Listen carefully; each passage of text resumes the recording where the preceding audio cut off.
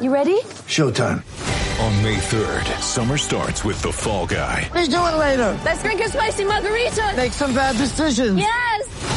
Audiences are falling in love with the most entertaining film of the year. Fall Guy. Fall Guy? Fall Guy. That's what the poster said. See Ryan Gosling and Emily Blunt in the movie critics say exists to make you happy. Trying to make it out? Nope. Because I don't either. It's not what I'm into right now. What are you into? Talking. Yeah. The Fall Guy. Only in theaters May 3rd. Rated PG-13. Get ready for the greatest roast of all time. The Roast of Tom Brady. A Netflix live event happening May 5th. Hosted by Kevin Hart. The 7-time world champion gets his cleats held to the fire by famous friends and frenemies on an unforgettable night where everything is fair game. Tune in on May 5th at 5 p.m. Pacific time for the Roast of Tom Brady. Live only on Netflix. Mother's Day is around the corner. Find the perfect gift for the mom in your life with a stunning piece of jewelry from Blue Nile. From timeless pearls to dazzling gemstones, Blue Nile has something she'll adore. Need it fast? Most items can ship overnight. Plus, enjoy guaranteed free shipping and returns. Don't miss our special Mother's Day deals. Save big on the season's most beautiful trends. For a limited time, get up to 50% off by going to BlueNile.com. That's BlueNile.com. All right, folks, welcome back to the latest Mountain West Wire Football Podcast, Week 4. And Matt, if I say the actual percentage of the season through, people will be sad. We're going into the 25th% of the season already. Is that correct? Well, yeah. I mean, it mostly depends on how many games your team has played. Because I think technically, if you look at websites, they count to week 15, which is really, that's just when Army and Navy plays. You got bye weeks, but yeah. One third of the season for some teams, 1 quarter for others, give or take. Gotcha. Our website's mwwire.com, so we probably should mention that before we just roll through. If you stumbled across just like, who are these guys? What's going on? Well, that's who we are. So we're breaking up the show this week because lots of games, and I've noticed, me and Matt have noticed the length of the show is getting longer, and I'm assuming the 2-hour show is not for everybody. It could be for some. So if you like the long show, just wait. And we'll have 2 parts today for you. One later today on Thursday, the 22nd, and then one tonight on the 22nd as well. So you can always just combine them, but we appreciate everybody who listens. And we're going to go through 4 games right now. So we have 2 Friday night games: Nevada Air Force, Boise UTEP, Toledo San Diego State, and Sac State Colorado State. And then we'll do the rest tonight. So it takes you to mid-afternoon on Saturday. So anything we need to get with, or should we just hop into the games, man? Any news we need to discuss, or is it just game time? Let's go ahead and jump right into it. Game number 1, Nevada at Air Force. It's 5 o'clock Pacific, 6 p.m. there in Colorado Springs. FS1. So if you have FS1, watch the game. If you don't, get FS1. The Fubo trial is a good way to get it to help us out, and you can watch the game for free. But man, I don't know what to make of Nevada, Matt, because this game has them as a 46.5. I wonder if that means they're thinking it's going to be a little bit more of a defensive-minded kind of game then. Could be.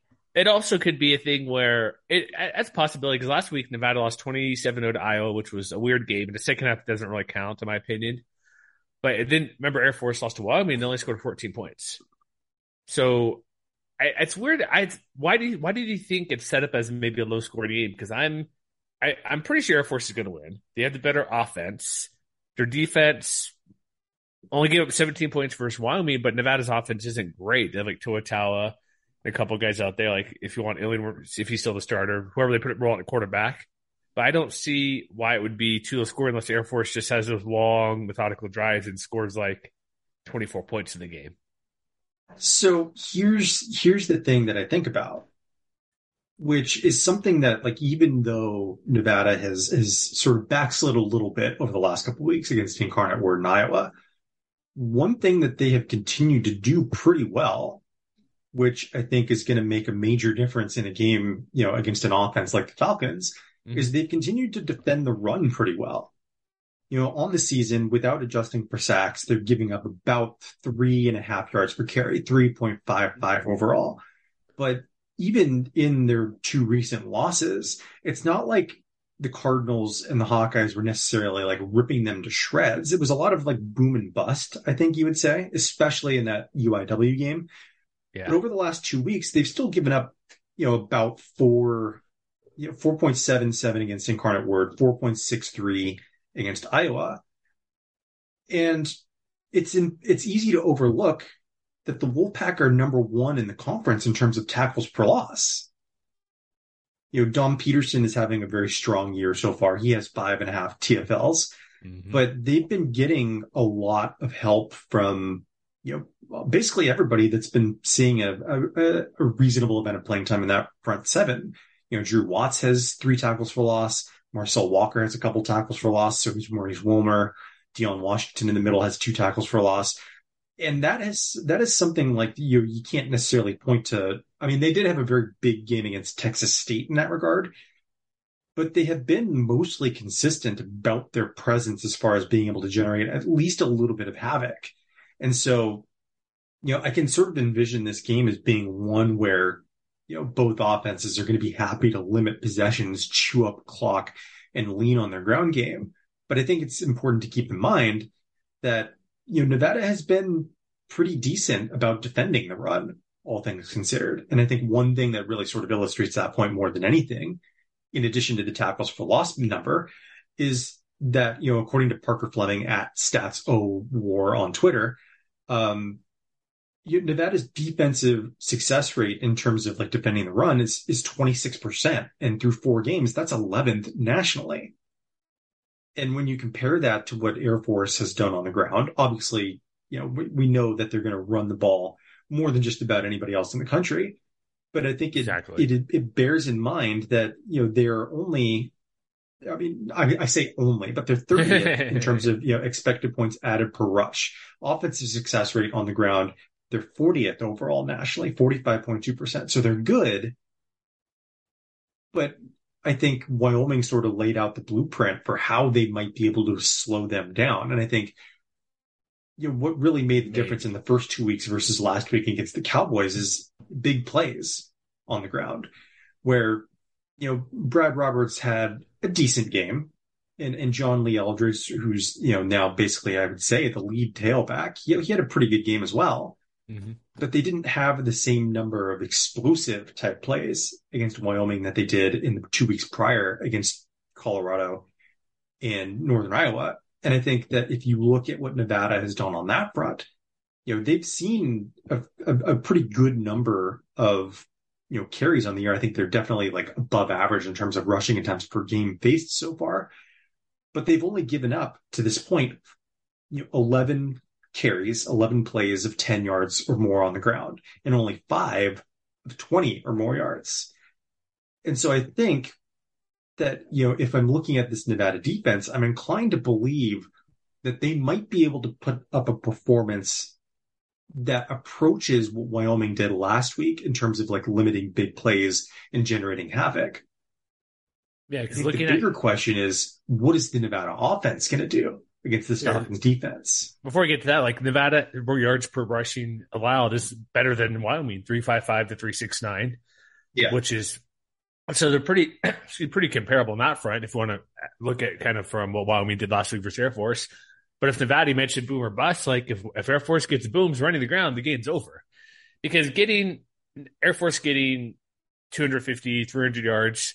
They're going to get yards for the most part. Almost any team they play, they'll get the yardage. It depends how many 8-yard runs they're going to get, how many 10-yard, 15-yard runs. And from what we described about it, doesn't really give up too many of those big-time runs, but also it's a different offense they faced compared to Incarnate Word, Iowa, New Mexico State, and forget their opener, but those couple of teams they played, basically nobody's faced from Nevada defense this type of option offense. Exactly. So that's kind of the key, is just the good yards likely will be there. But it's what's the yards per play? Not even yards per play, but the big plays, like you mentioned.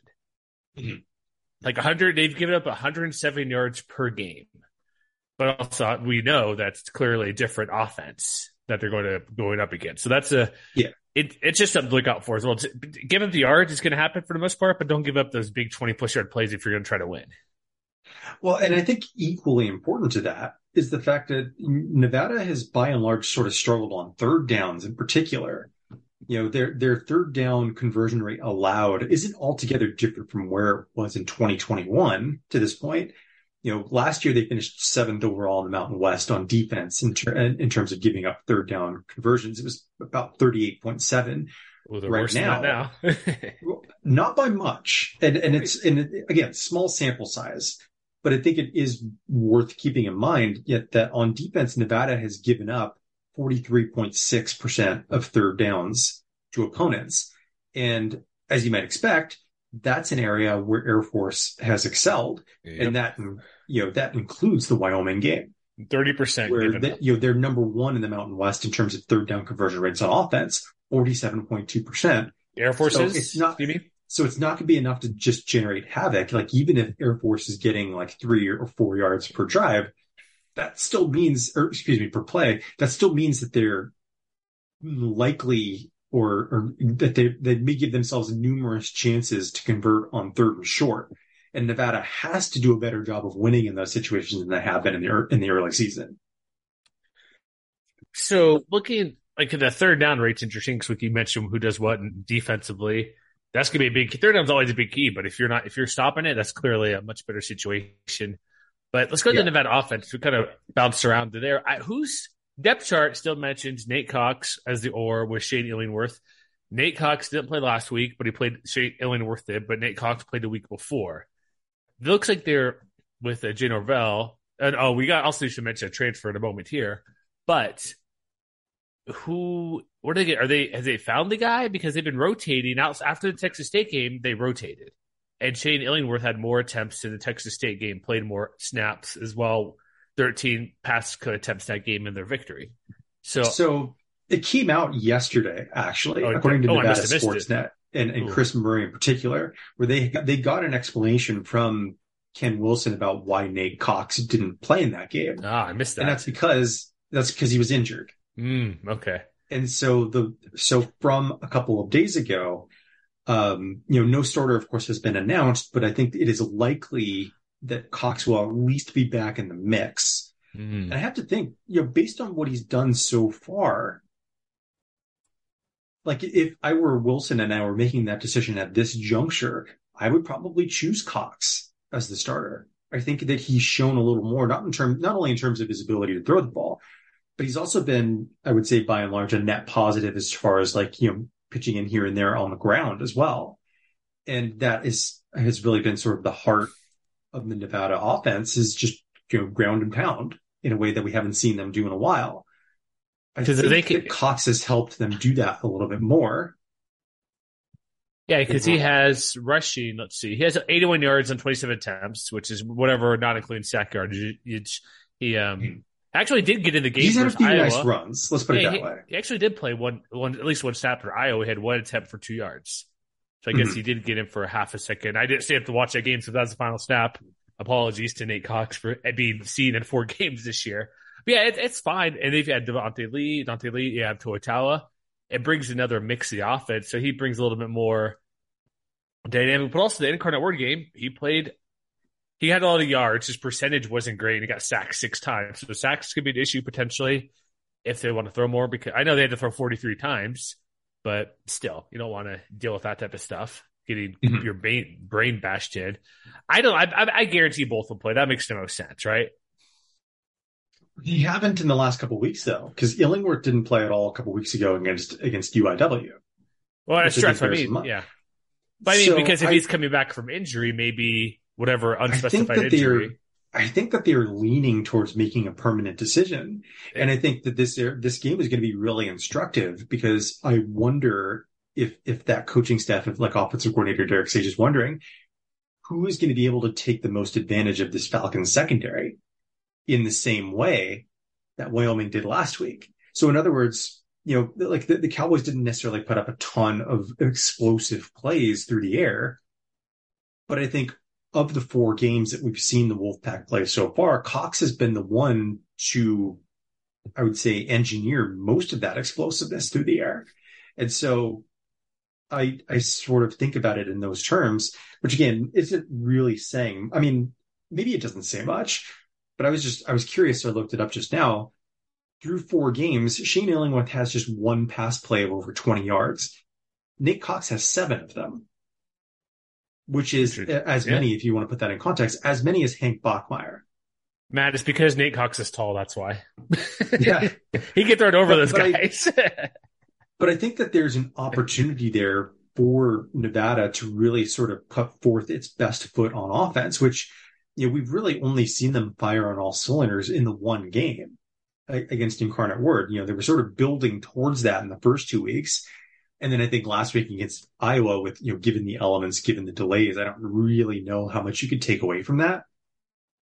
But I think Cox gives them the best chance to attack down the field and really let these Nevada wide receivers who haven't really had much opportunity to run yards after the catch wise or attack down the field. I think he gives them the best opportunity to do that. Mm-hmm.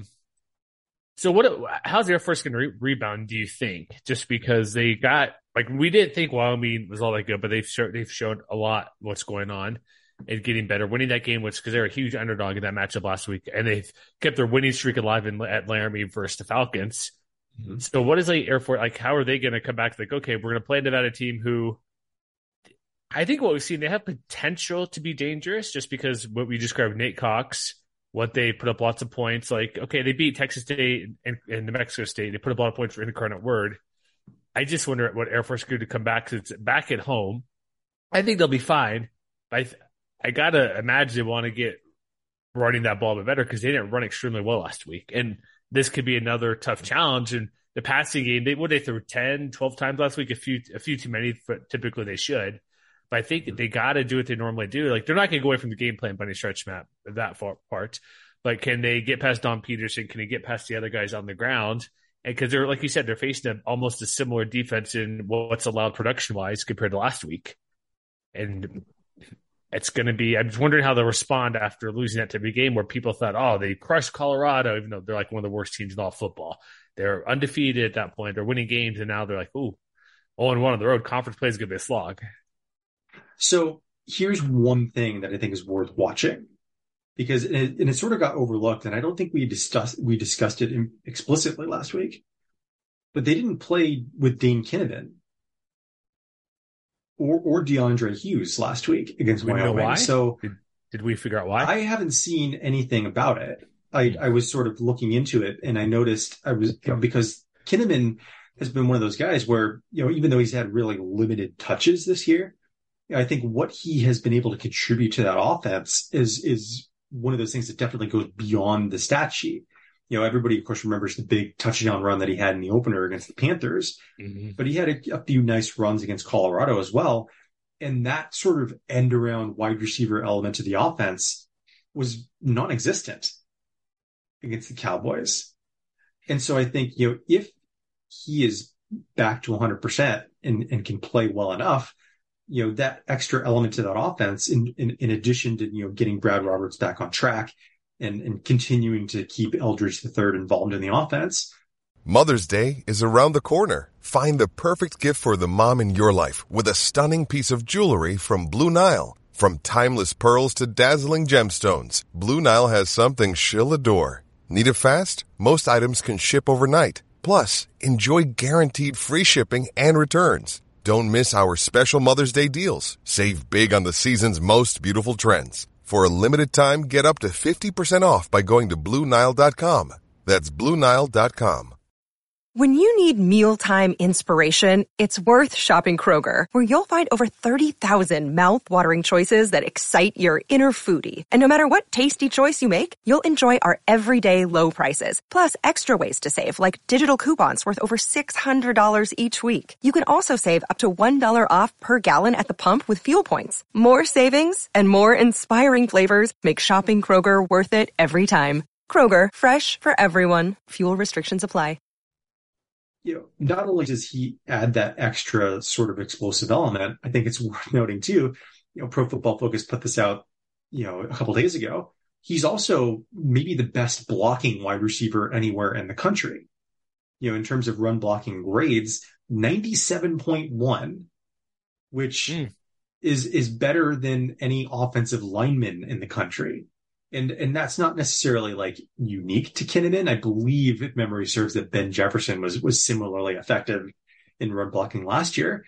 But that is something that I think, if he is back, that's one of those really subtle elements of the game that he can make a massive impact in terms of his ability to run block and really, help Eldridge the third and Daniels, get to the edge of the line of scrimmage and things like that. And his ability to stretch the field in sort of that Micah Davis way that they were able to take advantage of last year. All right, let's move on here. What's the advantage number say for this matchup? So SP Plus likes Air Force by a lot. They give them a 90% win probability, projected margin of 22.2 points. FEI also likes the Falcons, not quite as much though, but they do favor them by 10.2. Parker Fleming, his advanced stats preview gives the Falcons a 97.31 win probability, a projected margin of roughly 38-11. Just so other people know, I have stats too here. Pick Center and ESPN.com predict 34 to 11.4 in Air Force. Or if you want to put a few bucks on this game and you want to pick Air Force straight up, I don't know why you would. It's minus 4,000. So yeah, don't do that because you want to win a nickel. Sure, go for it.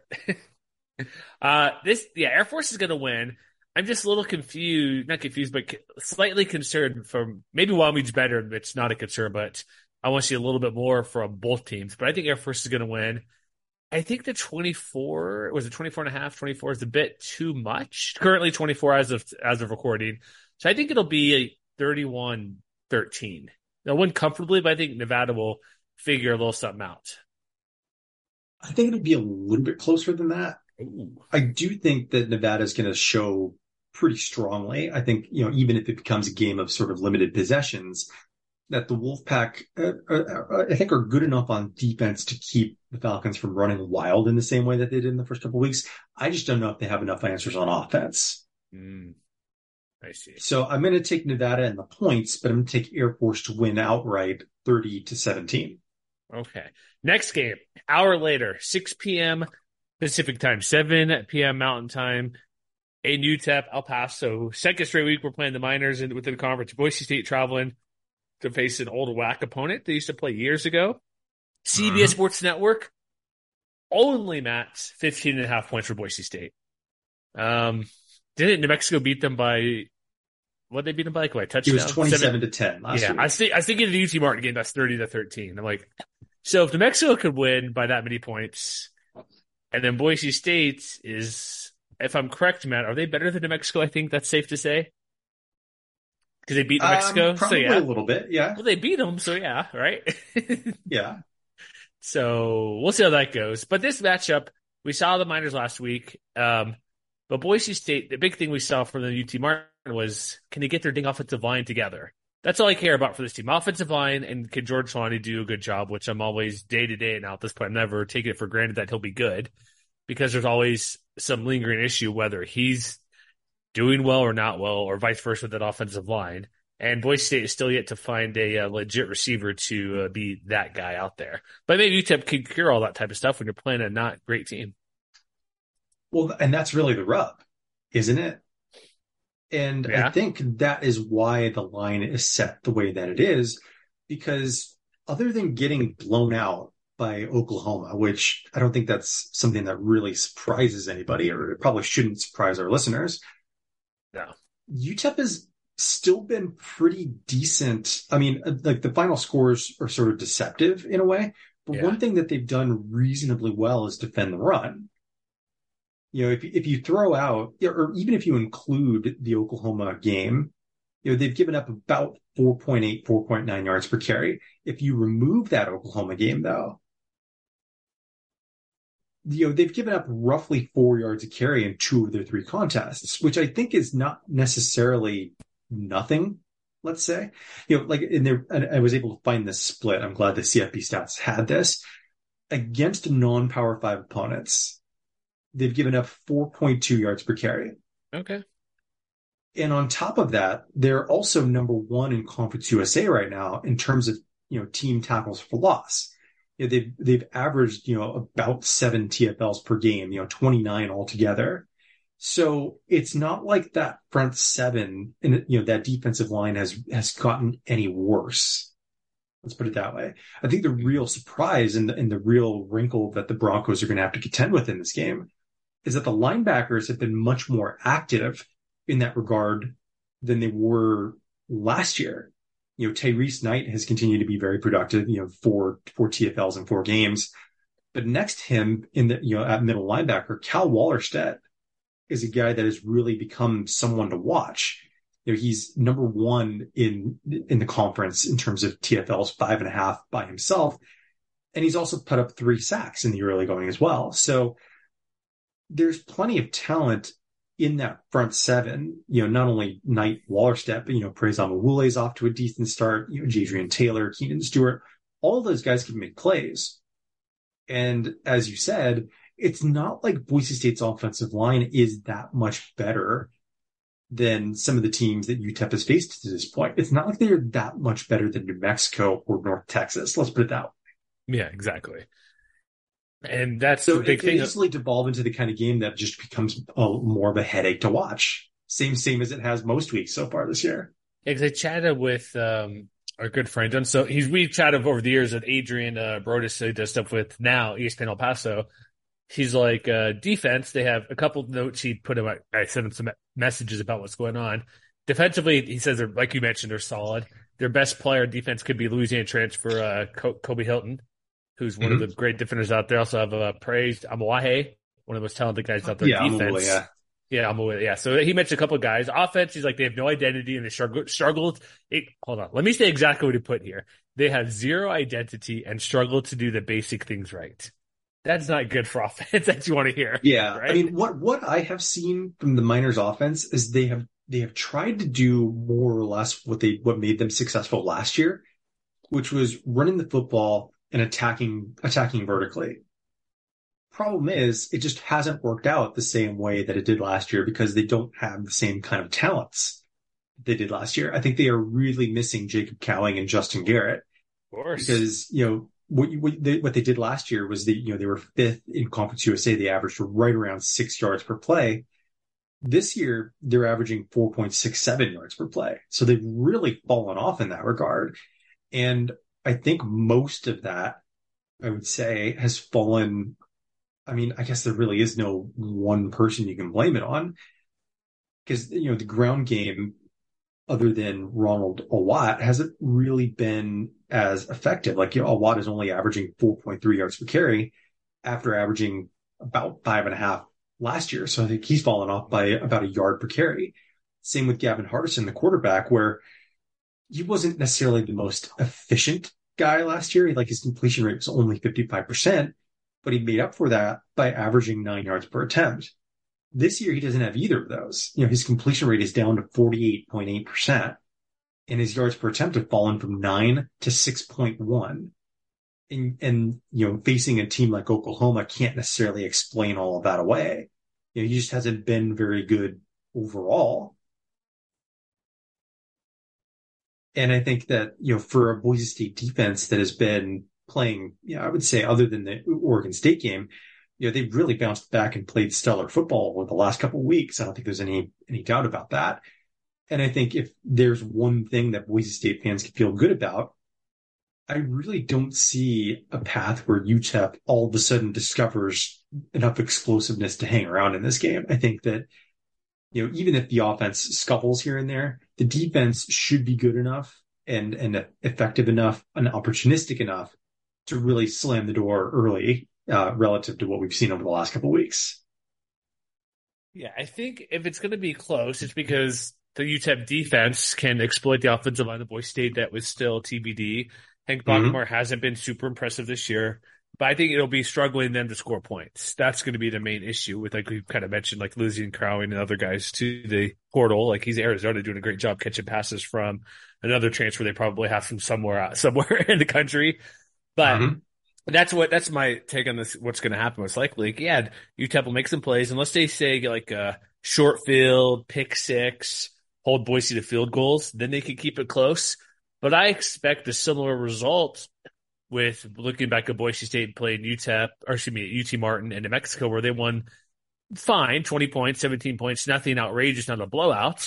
But it'll be a game kind of keep an eye on, like, it's 10-3 at the quarter. It's 13-9 at halftime, and they end up winning maybe like 31-13 or something like that. I could see that how it plays out. UTEP's offense will just slowly disintegrate and can't do much of anything. But I just want to see what I want to see is if Boise's offense can, do it against UT Martin and Boise State, fine, but we still won't know anything after this game because, again, that's what I mentioned like a month ago. They're playing New Mexico, UTEP, UT Martin. They got San Diego State, Fresno. We still won't know who will be the best guy. We know it's going to be Bachmar. He's going to keep the job, which, fine, he's doing okay, but there's no reason to not have him play just because they can roll whoever they want. They could put George Solani at quarterback and win this game. Like, have him be the Wildcat the whole time and not have an issue for the most part in this matchup. So nothing's going to be resolved the quarterback front until they maybe when they play San Diego State and they possibly struggle against that team, which is not looking great either. But I just want to see the offense take a step up and do it more than against an FCS team, but this team's not that much better than that. But the defense will provide enough resistance where if they do go well and put up good yardage and allow a few sacks in this game and Helani runs well and they find some receivers, then there'll be some positive. That's what Boise should be trying to do in this game. And if they could do that, I'll kind of hop back on and say, okay, they have not that they don't have a chance, but I feel more comfortable when they play better teams. Yeah, I mean, Boise's they've got to finish drives. Yeah. I think more so than anything, which, relative to, and again, small sample size caveats apply here, but that's something in which they have really struggled relative to last year in general, but they weren't especially good about scoring touchdowns in the red zone last year either. They were 8th in terms of touchdown percentage in the red zone, 54.7%. Mm-hmm. This year, they're right about the same, 7 touchdowns and 13 tries. It's 53.9%. And in terms of points per drive, I think it's noteworthy to point out that, again, through 3 games, they're still 100th in points per drive right now. 1.52. Their saving grace is that UTEP has been even worse at that same metric. 1.3, which is 112th nationally. So, long story short, when in doubt, I say put your trust in the best unit on the field. And in this particular case, that's the Broncos defense. Okay. So what's the advanced numbers here for this matchup? So perhaps unsurprisingly, they all favor Boise State by relatively big margins. You sure about that? I am reasonably sure. Okay. Yeah. You can read what they put out there online, yes. SB Plus likes Boise State, the 88% win probability, projected margin of 20.3 points. Mm-hmm. FEI also likes the Broncos by 26.2. Parker Fleming, his advanced stats preview, gives the Broncos a 93.76% win probability, projected margin of about 31-10. What's your score projection? I've got them right in that neighborhood. I don't think it's going to be the most exciting game of the night, but I do think the Broncos should win this one pretty comfortably, 30-13. 30-13. I think I'm going to go 34-13. So kind of in that same neighborhood where they win by more than that 2 touchdowns. So, all right, on to Saturday. 1:30 for me, Mountain Time. 12:30 local, Snapdragon Stadium. Only $15 to go to the game, Matt. They face Toledo Rockets, who are 2-1 on FS1 as well. Toledo is a road favorite over San Diego State. Interesting. How surprised were you? Yeah, how surprised were you when you saw that? I mean, I wonder if they are maybe hedging with regards to San Diego State's offensive struggles. But at the same time, what? They struggle on offense? This is news to me. They do, as a matter of fact. No, I said it forever. Quarterback situation, we'll get to that in a minute, but continue your thought. But I think, another thing to keep in mind is that, I don't know, Toledo hasn't been quite as strong as I thought they would be out the gate. But I do wonder, how much of that has to do with, the slate of competition that they have played to this point. So if you haven't paid attention at all to the Rockets, their first 3 opponents were Long Island University, so FCS, UMass, and Ohio State. Yeah. So bunch of blowouts. So if you look at what they did in terms of the aggregate, I don't know that you're necessarily going to learn that much. In terms of yards per play, for instance, they're averaging, 5.4 yards per play allowed on defense, let's say, which I thought was going to be the strength of this team coming into the year. So on the whole, that's third in the MAC. So you might think, okay, well, that sounds pretty good, right? But you look at the game by game, and it paints sort of a different story, where like against LIU, 1.9 yards per play allowed. Against UMass, 3.5. Against Ohio State, 9.8. And so I wonder, if San Diego State fans look at this type of game and think to yourself, okay, if we're going to get back to basics in the same way that we did, that had, I think most especially made us successful against Idaho State, are we going to be closer to that Ohio State type of production, or are we going to be closer to that UMass type of production? And I think getting Chance Bell back, assuming he's back from injury, is really only going to be able to help in that regard. But again, that running game is only going to take them so far if they aren't as explosive as they were against ISU in particular. Like if they fall back into that same kind of boomer bust pattern where, maybe they weren't, getting slightly big runs against Arizona, but they didn't get enough of them, and they were held up at the line of scrimmage just as often. I think that's where you start looking at this game to think, okay, well, if San Diego State's going to, do what it does, like how well exactly is that going to work against this defense? But I think that's sort of like, you just look at the numbers. I just don't know how well that's going to work. Yeah, I don't know, because again, we don't know what this Toledo team's going to do. Like, this is a real more level opponent. Do you know what I mean? Like, it is, and there's a lot in common. I mean, I saw these two teams as having a lot in common coming into the year, where I thought that both teams, I think, have on paper what could be very good defensive lines. And I think, other than the Ohio State game, where they only had 2 TFLs in that matchup, I don't think that there's a lot of reason to think that the Rockets can't make a lot of hay against this Aztecs offensive line, which is really scuffled more often than not. Desjuan Johnson, for instance, their senior defensive tackle, has 4.5 TFLs. He, against, guys like Alama Uluave, Cade Bennett, Rasul Uvela Masiuli, those guys on the interior, like if Johnson gets in there and makes hay, that's going to be a nightmare scenario for this Aztecs offense. And he's got company up front too. Jamal Hines is still around. He has 2.5 TFLs at the outside linebacker position. Terrence Taylor is still productive, Deontay Johnson. So like they can attack in much the same way that San Diego State themselves attacks on defense. And so if it ends up being the same kind of, field position, offensive inefficiency type of game that, San Diego State has sort of fallen into, I think, particularly against their Power 5 opponents, then what is the defense going to do to respond? And that, I think, has been more of an uncertainty than either of us would have expected in the early part of the season. Yeah, you think the Aztec defense would be a good thing, but I know they played Utah, they got their butt kicked. I think it's really instructive to look at the defense in terms of like Parker Fleming's advanced stats previews in particular.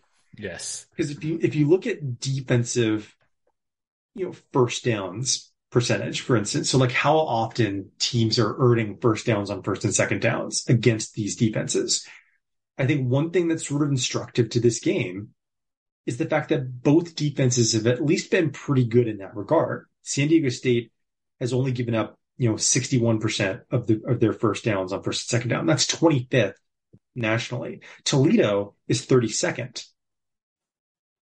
And so I could easily see this as being the kind of game where it sort of becomes a phone booth fight kind of game where if neither offense can get anything going, the defense asserts themselves. And in that case, it may just come down to field position and whichever defense can create a break for themselves.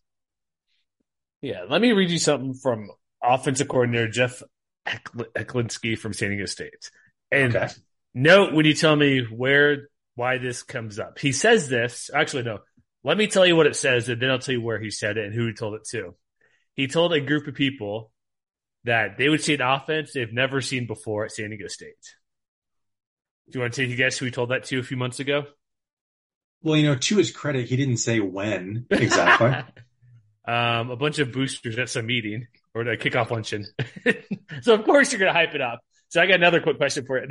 See if you can answer this. Aztecs aren't throwing the ball very well, which is even worse than normal. They're 129th in FBS. There's two teams ahead of them, obviously, because there's one or behind them. There's only 131 in FBS. They're 129. Can you name either of those teams? And one of them is not in an academy for passing yards. So one of them is not an academy. So I'm assuming one of them is. In that case, one of them is probably Navy. Nope. Really? They're only ahead of. Well, go ahead. You want to take one more quick guess of either? No. I'm going to let you answer that for me. Air Force. Okay. And then UMass. So they're behind Navy and Army, who throw the ball in yards per game. They're behind Charlotte, who is just dreadful in everything in college football this year. They're behind newly FBS team James Madison, who's kicking butt in the Sun Belt, I believe. They're behind, name another team that's not very good at the moment in college football. It's only a kick, a jump, a block. It's only a serve. It's only a tackle, a run. It's only for the fans. After all, it's only pressure. You got this. Adidas.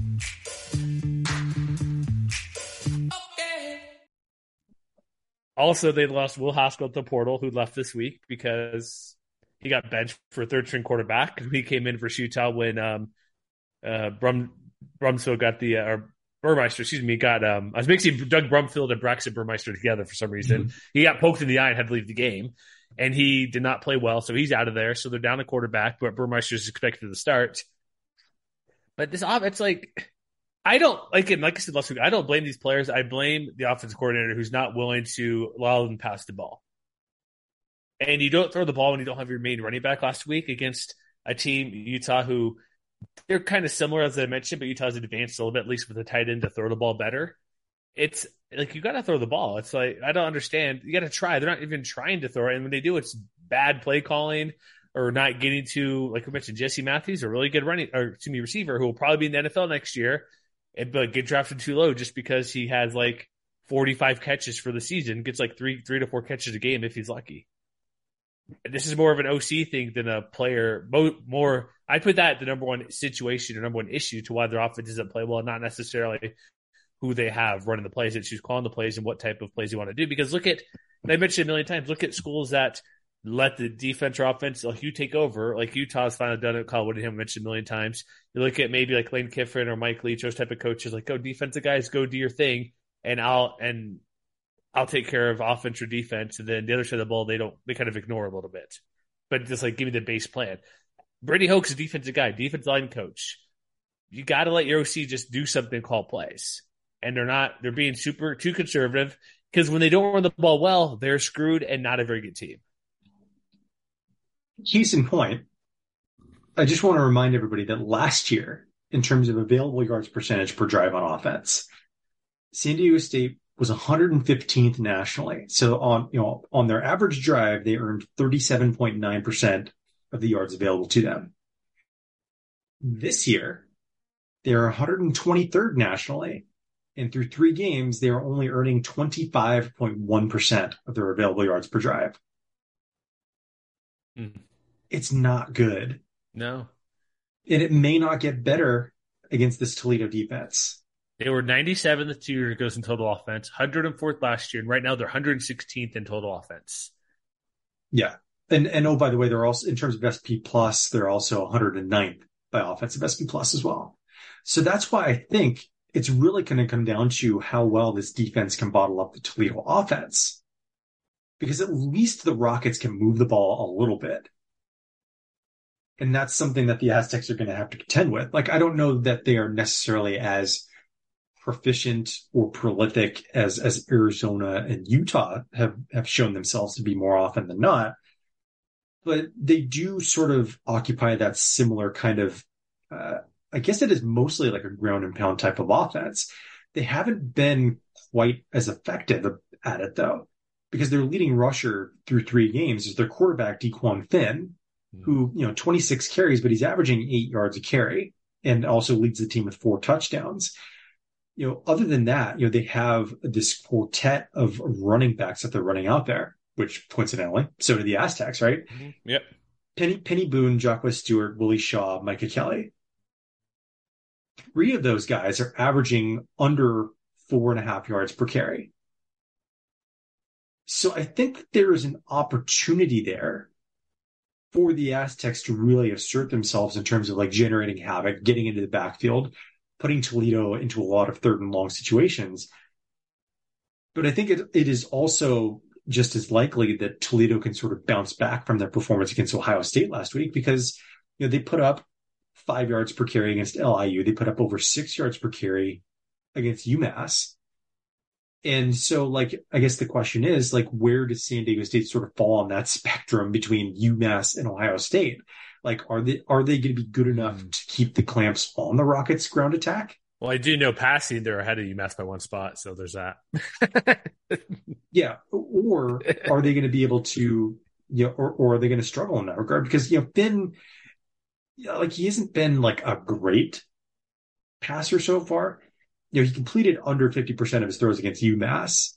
It's hard to tell, too. It's opponents. That's a good telling sign, though. Telling sign. For but it UMass. is also important to keep in mind that, like, they got blown out by Ohio State, but they also put up 21 points on Ohio State. And it wasn't like those were garbage time points either. Finn had 2 passing touchdowns in that game. Yeah, he's only been sacked 4 times, only 2 interceptions. So the percentage is concerning UMass, but the other stuff, it's not terrible, but it's not awesome. So if you're asking yourself, okay, who has the best quarterback in this game? The answer is very clearly Toledo. It's always the other quarterback for San Diego State. Every team they play, it's always the other quarterback.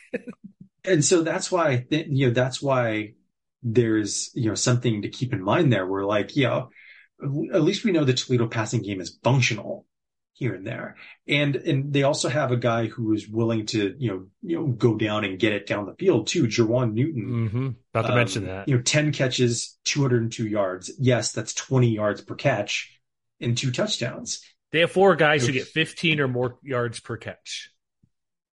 Yeah, and Newton had a pretty decent game. He had 2 catches for 42 yards last week against the Buckeyes, and including one of those touchdowns. So, like, he's one of those guys, and it was really an interesting stat that, Parker Fleming put out there. He's one of 7 FBS receivers so far with an average depth of target of over 20 yards. It's pretty good. So they haven't been shy about taking shots down the field with him in particular. And against an Aztecs offense that is struggling as much as it has been, all it might take is one big play to either to swing field position, to find the end zone, or, just put Toledo in a position to, maybe they're in the red zone or something like that, and to just get points on a drive where they may have been sort of muddled at midfield or something like that. So there's a lot of ways where this could go wrong for San Diego State. And I would say fewer ways where, if everything breaks their way, that they could win this game. So it's sort of like walking a tightrope, I guess you might say. So what did the advanced numbers say on this one? So SP Plus likes Toledo. They give them a 58% win probability, projected margin of 3.6 points. FEI also likes Toledo, very slim margin there as well, only 2 points. And Parker Fleming, his advanced stats preview, gives Toledo a 61.75% win probability, projected margin of about 22-19. That's it. 3 points. That's a close game. What do you say? Like, what's your? I think it's gonna be a rock fight. Yeah, like I said, the phone booth was the best. The phone booth. Yeah, like, I'm assuming you and probably some of our listeners saw that video that came out. This was like a week ago or something like that. I'm trying to remember what was it. Maybe. Anyway, we'll pass. I'll look for it later. I'll go with my pick. Oh yeah, go for it. I'll go for it first. You've been going first because I copy your numbers sometimes. I don't know, man. I'm wondering, like, if Aztecs lose this game, there's some problems going forward. They're not favorites, so it wouldn't be technically an upset. They're at home in a 3-point underdog. They go to Boise State next week, Hawaii, whatever, Nevada. I just think the offense is just so bad. I'm going Toledo to win outright in this game, 20-13. They're going to win by a touchdown. Aztecs are Not good. Sorry. I like Toledo to win too. Oh. I think they're going to win by 2 touchdowns though. Oh, 2 touchdowns? Yikes. Like, where are the offense? Where's the offense for this Aztecs team? I'm going to say 28-10. It left in the bowl game versus UTSA last year. That's where it's at. Apparently so. Or it's at Montana with Lucas Johnson, whoever else transferred. So, all right, final game for this Part 1 preview. Sac State, CSU. This is a Mountain West Network game. So go to MW. Locally, it is also being broadcast again on the Evoca network. So just keep that in mind if you were in the Fort Collins area. Did you see who's the sideline reporter for this game? Justin Michael over there at DNVR. Heck yeah, go watch the game to see what he has to say, because he's doing a great job at all that type of stuff, covering the Rams forever. So check that out. There is no line in the game, but Sac State is undefeated. We've talked about them in our FCS Minute preview way back in the day. They beat up on Utah Tech, formerly Dixie State, beat Northern Iowa by 2 touchdowns, 16.2. Air Force crushed earlier this year. But the Rams have another issue, another transfer from them. I mentioned transfer Nevada, but I got it mixed up because Marky Stovall was at Nevada, now at CSU, now leaving, despite by being their best receiver on the team. So he's gone for some reason. Also, did you see some random, I know it's a bet, I forget what it is, but some random sports book put Norvell 10-1 to not be the coach next year? I'm like, come on, he's not going anywhere. That's a little premature. Very. They're 0-3 in the year. But this Sac State team, like, they have not Tyrod Taylor. Who's their coach? He's the former Utah OC. Troy Taylor. I was going to say Tyrod Taylor, but that's a quarterback in the NFL, I think, with the Giants. Troy Taylor is doing a pretty good job out there. And they have offense scoring 40 points a game, 56 and 37. What's that, 90 points or something, 45 a game. They have a solid running game with like Cameron Scadaboo. They passed the ball, complete it reasonably well, no interceptions on the year. So this is going to be a team where it's not going to roll over and push teams over. Sac State could legitimately win this game, possibly the way the Rams have been going. With they're a top 10 team, aren't they? I'll check in a moment if you want to talk about something else real quick. Let's see. Yeah, I mean, I think I really don't know where you start talking about this matchup, just because Sacramento State is such a unique offense. Like, you know how the old axiom where they say if you have 2 quarterbacks, you have none. Yeah. And really, Sacramento State over the last year and a half, I guess I might say, because they definitely made it work last year when they made it to the FCS playoffs. But that quarterback tandem of Jake Dunaway and Asher O'Hara could very easily pose problems to this Colorado State defense. Because as you mentioned, like, they've been able to take care of the football, 0 interceptions to this point. No mistakes. 5 touchdowns. They're averaging, 232 yards, through the air. But also, like, O'Hara and Scadaboo, like you mentioned, they've been sort of that 1-2 tandem on the ground as well. They haven't really run the ball all that much. And so, you look at Scadaboo, 263 yards, 12 and a half yards per carry, probably not going to be the case. No. But I think that, when you look down the line on a per carry basis of everybody who has seen action, which is basically like 4 guys, O'Hara, Scadaboo, Marcus Fulcher, and Elijah Tolliver, all 4 of those guys are averaging basically 5.5 yards per carry or better. Also, they're number 7. Sorry, number 7 in the country at the moment. So they thank you for that. A top. Yeah. So, and we haven't even talked about the fact that they also have one of the best tight ends on the FCS level, Marshall Martin, who's off to a very good start this year. 11 catches, 131 yards, 3 touchdowns. Pierre Williams is an asset at wide receiver, although he only has 6 catches so far this year. Yeah, the leading pass catcher is a running back, Marcus Fulcher, who's doing quite well. More receiving than running, actually. Whoever's open gets the ball, essentially. Running, passing, QB, receiver, tight end, it doesn't matter. Mm-hmm. Yeah, and so, like, we talked all about the offense, but the defense could also pose problems too, in much the same ways that, the Rams offense has really struggled, which more or less just comes down to, can they protect Clay Millen? Oh boy.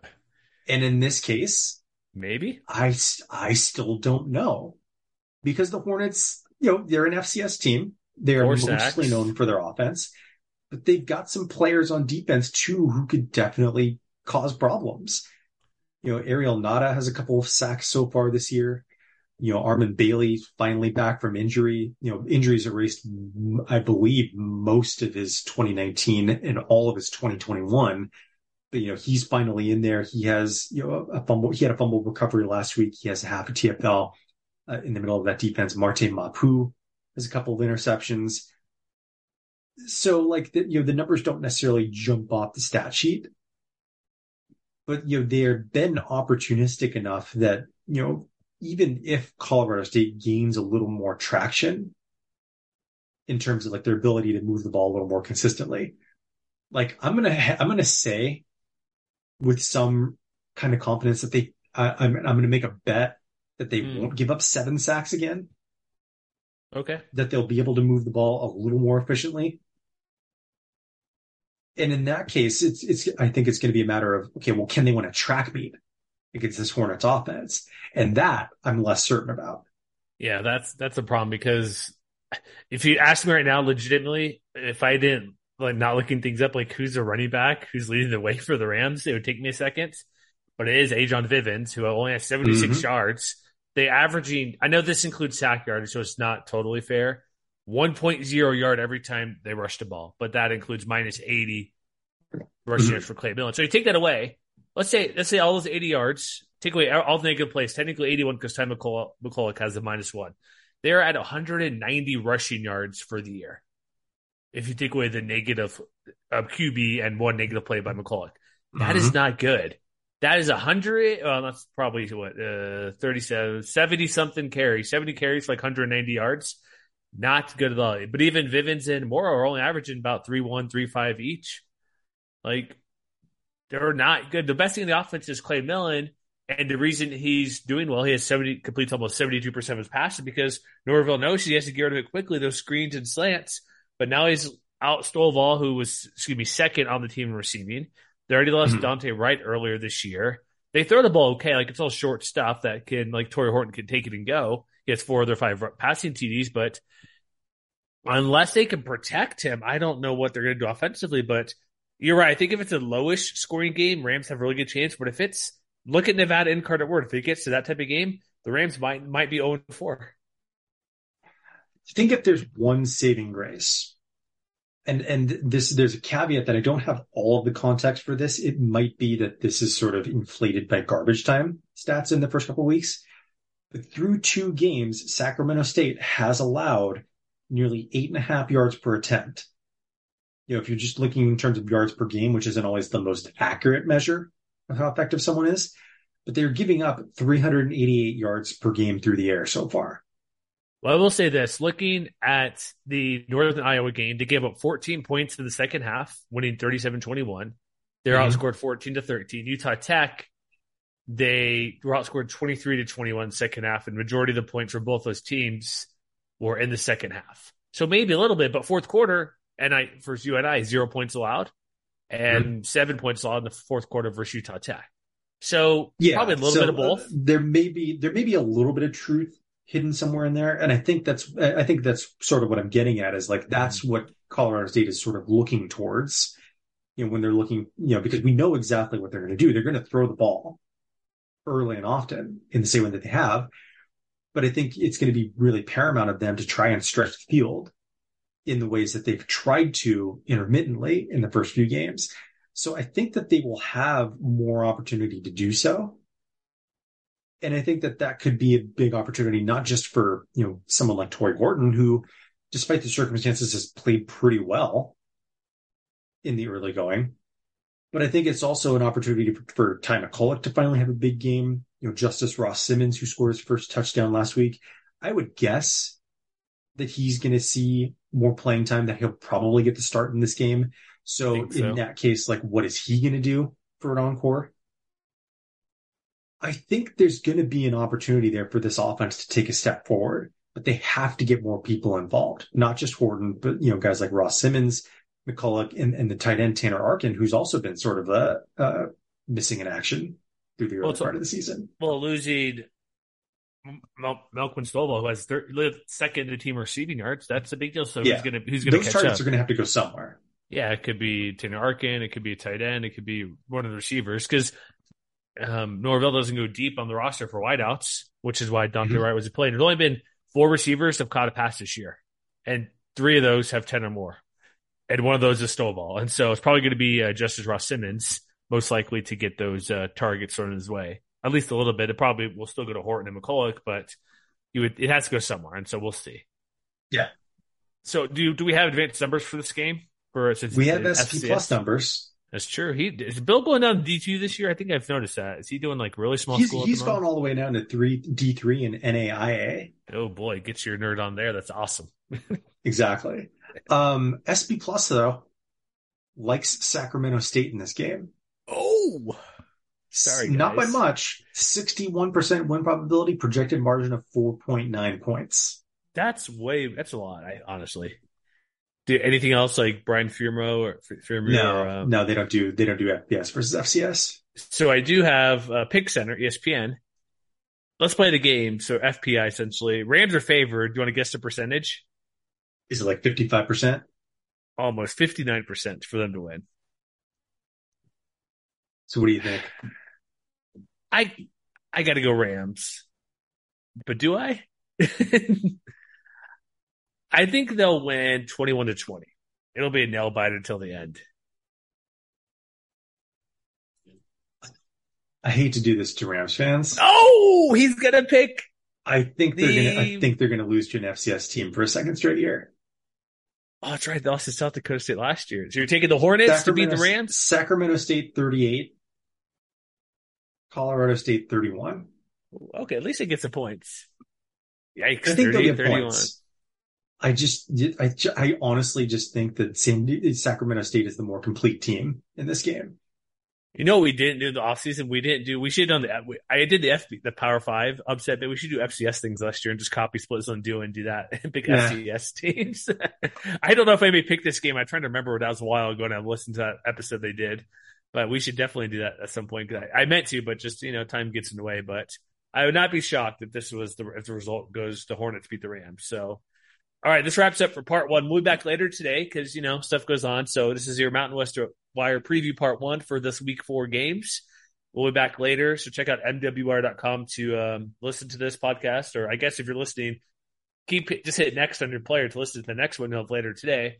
We got all of our week 4 stuff plus some Q&As. We got our previews popping out. Also, real quick, a tease for New Mexico. Did you see what they're wearing this week versus the Tigers? The turquoise, right? Turquoise numbering, turquoise lettering. But also the red helmet again. Yes. So that means it'll be purple versus red, I'm assuming. Yes, we'll shower more praise upon that in part 2. I just wanted to bring that up because we talked about the turquoise or the topaz, and they listened to us. Apparently, come on, I'm just saying, right? Or maybe we're influencers and we didn't know it. Hey, remember the Throwbows got put in the game notes one time a couple years ago? That's right. However, your name was incorrectly put in there, but we knew it was Throwbows.